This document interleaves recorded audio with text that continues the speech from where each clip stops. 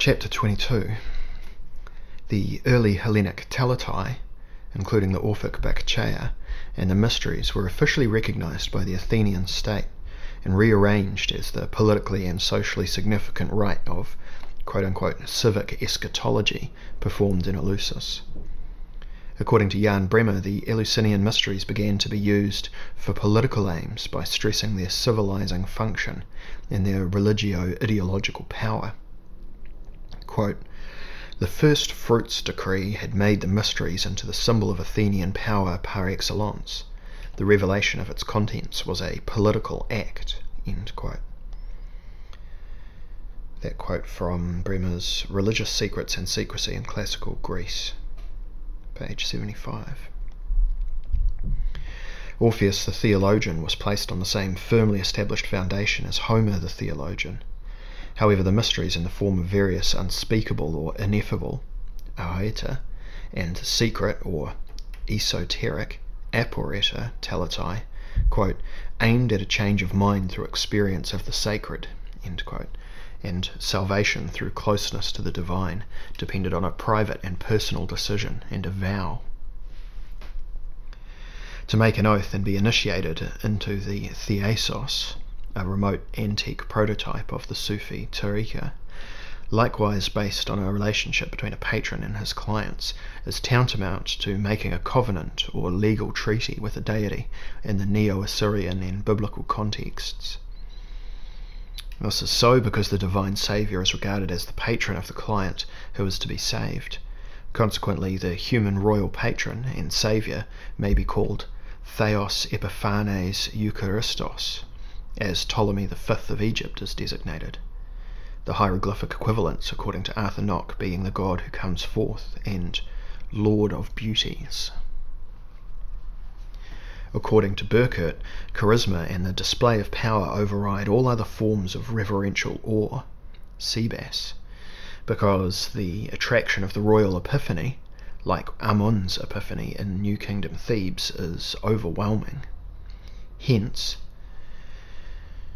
quoting Walter Burkert's Bacchic Teletai in the Hellenistic Age, page 268, the experience of Epiphany came to concentrate on the person of the ruler who had acted as a saviour and inaugurated an age of bliss and abundance, a process that easily assumed a Dionysiac colouring. The monarch was the victor, the saviour, the god, quote-unquote, present, Epiphanes, to a degree gods had hardly ever been. Not only the actors following in his wake, but all sorts of theosoi, including those of Mustai and Bak Choy. End quote. Every professional association, hetaeria, claimed the patronage of one or more deities and was made up of the deities' servants, vassals, and cult worshippers.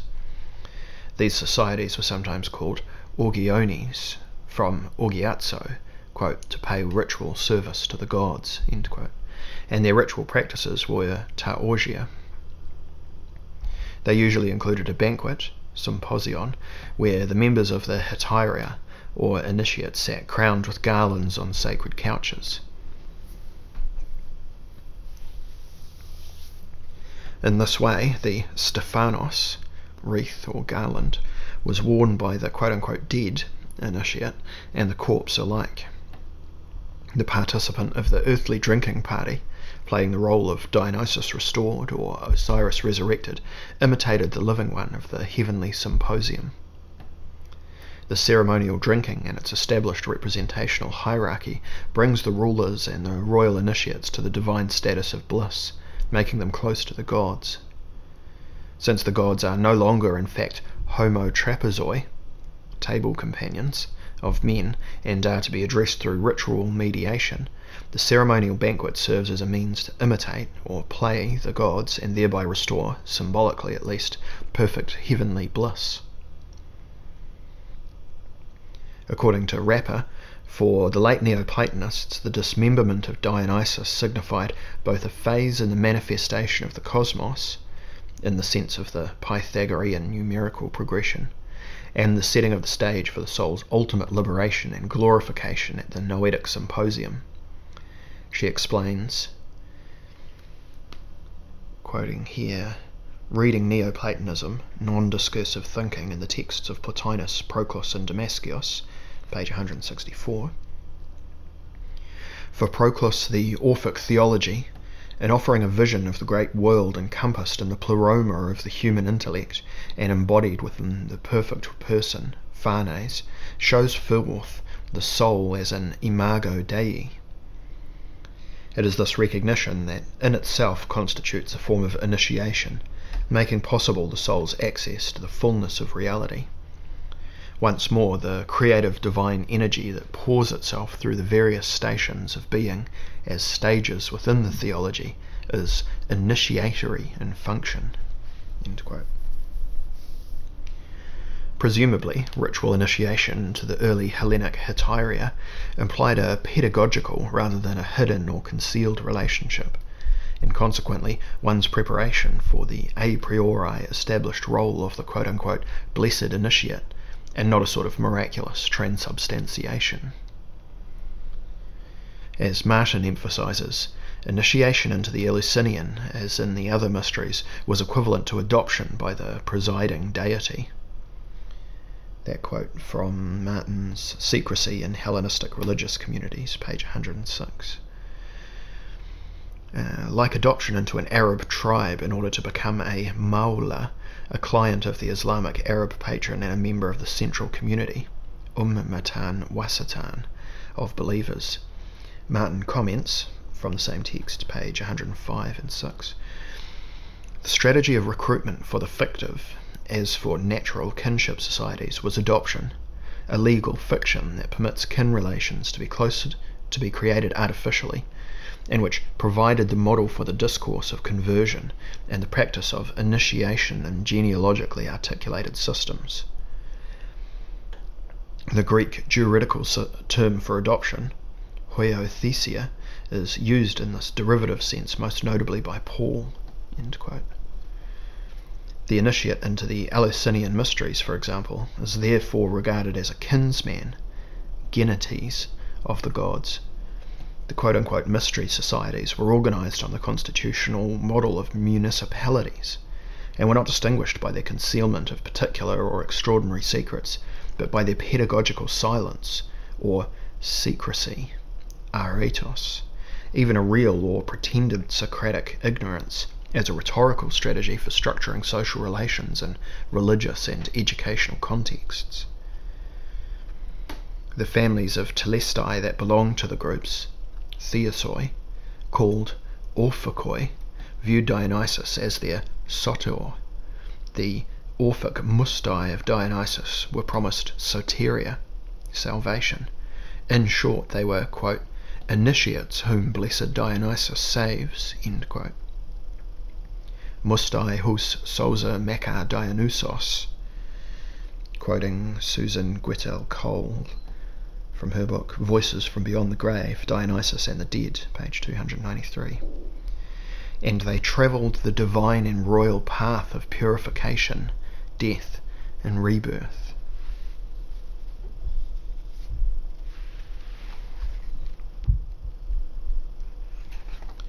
Chapter 23. Several teachings of Plato are based on Orphic and Pythagorean doctrines. It is then no wonder that even Socrates is portrayed by Plato as expecting after his death to meet Orpheus in Hades. Some contemporary scholars argue that Plato, in certain cases, deliberately distorted, or rather reinterpreted and thus modernized the esoteric doctrines of Orpheus and Pythagoras. Verwerder, for example, doubts that the Orphics, though surely craving for the liberation of the fettered soul, viewed the human body as a prison. In Cratylus 400c, Plato states as follows: some people maintain that the body, soma, is the tomb, zema, of the soul, because the soul is buried there for this moment, and because on the other hand it indicates, semainei, by that body whatever the soul indicates. It is also for that reason rightly called sign, sema. However, it seems to me that Orpheus and his followers in the first place are the givers of that name, soma, because in their opinion the soul is being punished for something. The soul has the body as its enclosure, peribolon in order to be saved, hina sotsatai, just as a prison, end quote. The word soma stands for the corpse in Homer, and only later acquires the meaning of body, so the following verse is attributed to Euripides by Plato. Who knows whether living is not being dead, while being dead is living? Plato's Socrates continues, perhaps we too are dead. I at least heard this from the wise men, that now we are dead, and that for us the body is a tomb. Soma estin hemen zema. In his commentary on Plato's Gorgias, Olympiodorus explains this as follows. Socrates says, Euripides says, to live is to die, and to die is to live. For on coming here, the soul, so that it may give life to the body, also gets a share in certain lifelessness. So it is when it is separated that it is really alive. The argument from the Pythagoreans is symbolic, for it employs a short myth which says, we are dead here and we inhabit a tomb. End quote. The word sema principally stands for, quote-unquote, sign. Therefore the body, soma, may be understood as a means by which the soul indicates, sema I nei, its eidetic paradigm and the goal to be achieved. Likewise, zema is an enclosure, peribolos, the morphic frame of the soul. It keeps the soul within its limits that it may be saved, hina sozatai. Microcosmically, this human body imitates the macrocosmic body of the Egyptian goddess Nut, heaven, understood and depicted as the temple-like Duat, mundus imaginalis, into whose depths the ram-headed Ra descends as a Ba soul. The mummy, the completed and eternalized Sa body, inside the sarcophagus, is an imago of Osiris. Therefore the entire tomb of Osiris may be regarded as a symbol of spiritual alchemy. According to Theodor Abt, from Theodor Abt and Eric Hornung's book Knowledge for the Afterlife, the Egyptian Amduat, A Quest for Immortality, 2003, page 143, quote, the mummy that remains in the netherworld is called the image of Osiris, as every deceased man or woman became an Osiris through the process of mummification. This mummy at the end of the Amduat is of course also the mummy of the dead person. Out of this quote-unquote secret of the corpse, namely the unique individual image or structure of the deceased, the blessed immortal part became liberated by this journey through the 12 hours. He or she can now rise in the morning with the sun god to immortality. End quote. The enclosure, peribolos, like sarcophagus, the enclosure-like sarcophagus, is sometimes protected by Isis and Nephthys at the corners at the head, and Selket and Neith at those of the feet. The multi-structured tomb is like the house of life, Per Ankh, which the goddess Seshat is said to open for the deceased. The sacred writings, manifestations of Ra, Bao Ra, are located in the animated house of life as the recomposed Sa body of Osiris, since in this respect writing and drawing are closely bound up with the dialectical and sacrificial dismembering and subsequent recollection and resurrection of Osiris. The house of life is both the sanctuary of the Bao, Het Bao, and the place to die, one's philosophical death, that is, the Osirian netherworld which opens the road for one's spiritual journey. Quoting Yesnau and Zalzik's book, the Ancient Egyptian Book of Thoth, page 35, in this way the spiritual journey of the aspiring scribe may be described by images and terms drawn from the journey of the deceased in the underworld. In P. Salt 825, the Per Ankh of Abydos is said to consist of 4 parts dedicated to Isis, Nephthys, Horus, and Thoth, while the interior is Osiris, quote-unquote, the living one, end quote. Consequently, for the entire Egyptian initiates, the tomb, Consequently, for the ancient Egyptian initiates, the quote-unquote tomb means an entirely different thing to what the majority of modern scholars imagine. The so-called tomb, first of all, is a sanctuary house, by means of which the living one, the deceased, remains incorporated in the social net of the theophanic state. It is the akhet, a word deriving from the verb meaning to be radiant, to shine, to make into a spirit of light, that is, the pyramid-like gate where the sun rises and the solar rebirth takes place. At the same time, it is the school of mystical pedagogy, with its library and animated hieroglyphs, the divine speech fixed and eternalized in stone. As solidified light, the stone itself, as a building material, refers to the primeval Ben stone of Heliopolis. It is symbolically related with the royal conception of one's immortalization through the ascent to heaven and inclusion within the circuit of Ra. The quote-unquote tomb is therefore sema, in the sense of hieroglyph, the effective theurgic synthema, like the Osirian Djed pillar, or the solar obelisk standing on the primeval mound. At the same time, it is the womb-like cave from which the restored eye of Horus, the healed and restored initiate, emerges in the form of the golden scarab.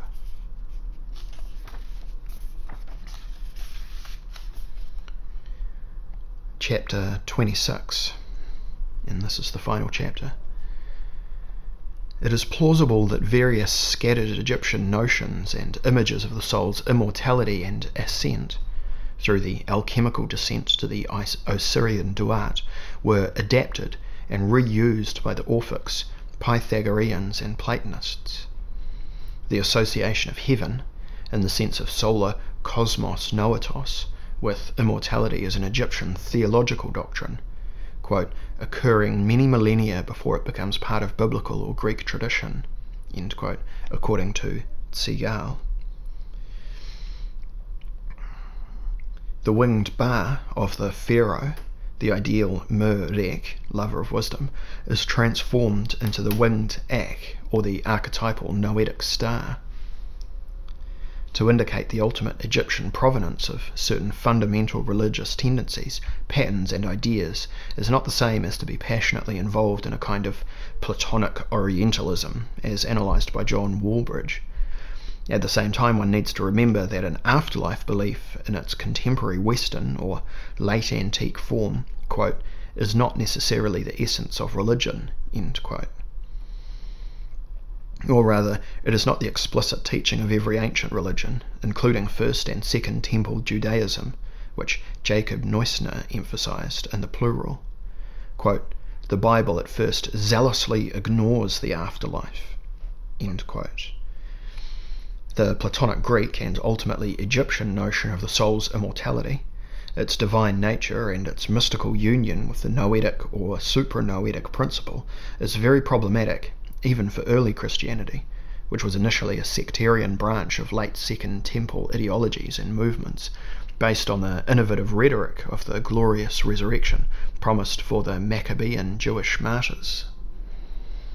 But even this crucial doctrine rests on reshaped Greco-Egyptian paradigms viewed through Persian lenses and attuned to Enochian apocalyptic expectations. If all this seems unbelievable, or even offends certain romantic sensibilities, one should turn to W.K.C. Guthrie, L.J. Alderink, or E.R. Dodds. But we do not belong to the camp of such respectable scholars as Dodds, whose knowledge, quote-unquote, about early Orphism diminished the more he read about it. He says, quote, I have lost a great deal of knowledge, and for this loss I am indebted to Wilamowitz, end quote. This writer must confess to knowing very little as well about either early Orphism or late Pythagoreanism. But I know that he of Heseret benefited my knowledge through madness, by diminishing it to such an extent that I cannot answer his question, who are you? Perhaps I am the mummy-like jackal who has come from the four corners of Nun, and wishes to bark among the dogs of Seshat. M.L. West says that, quote, scholars sometimes choose to believe strange things, end quote. and he himself becomes a primary example of this bizarre phenomenon, arguing that, quote, Olympiodorus's interpretation of the Orphic myth is to be rejected, end quote, because it is, quote, merely Neoplatonist interpretation, end quote. When the Orphic and Bakchic synthemata are handed down in the rites of the Orphics, and the symbolic story of the dismemberment is enacted for West, all this merely offers, quote, temporary escape from ordinary life into a piquant, romantic, voluptuous fantasy world, end quote. Finally, Larry Elderink comes up with the last judgment that any claims about a, quote, alleged Orphic afterlife, end quote, or the idea of post-mortem existence as telos are obscure, questionable, and inconclusive.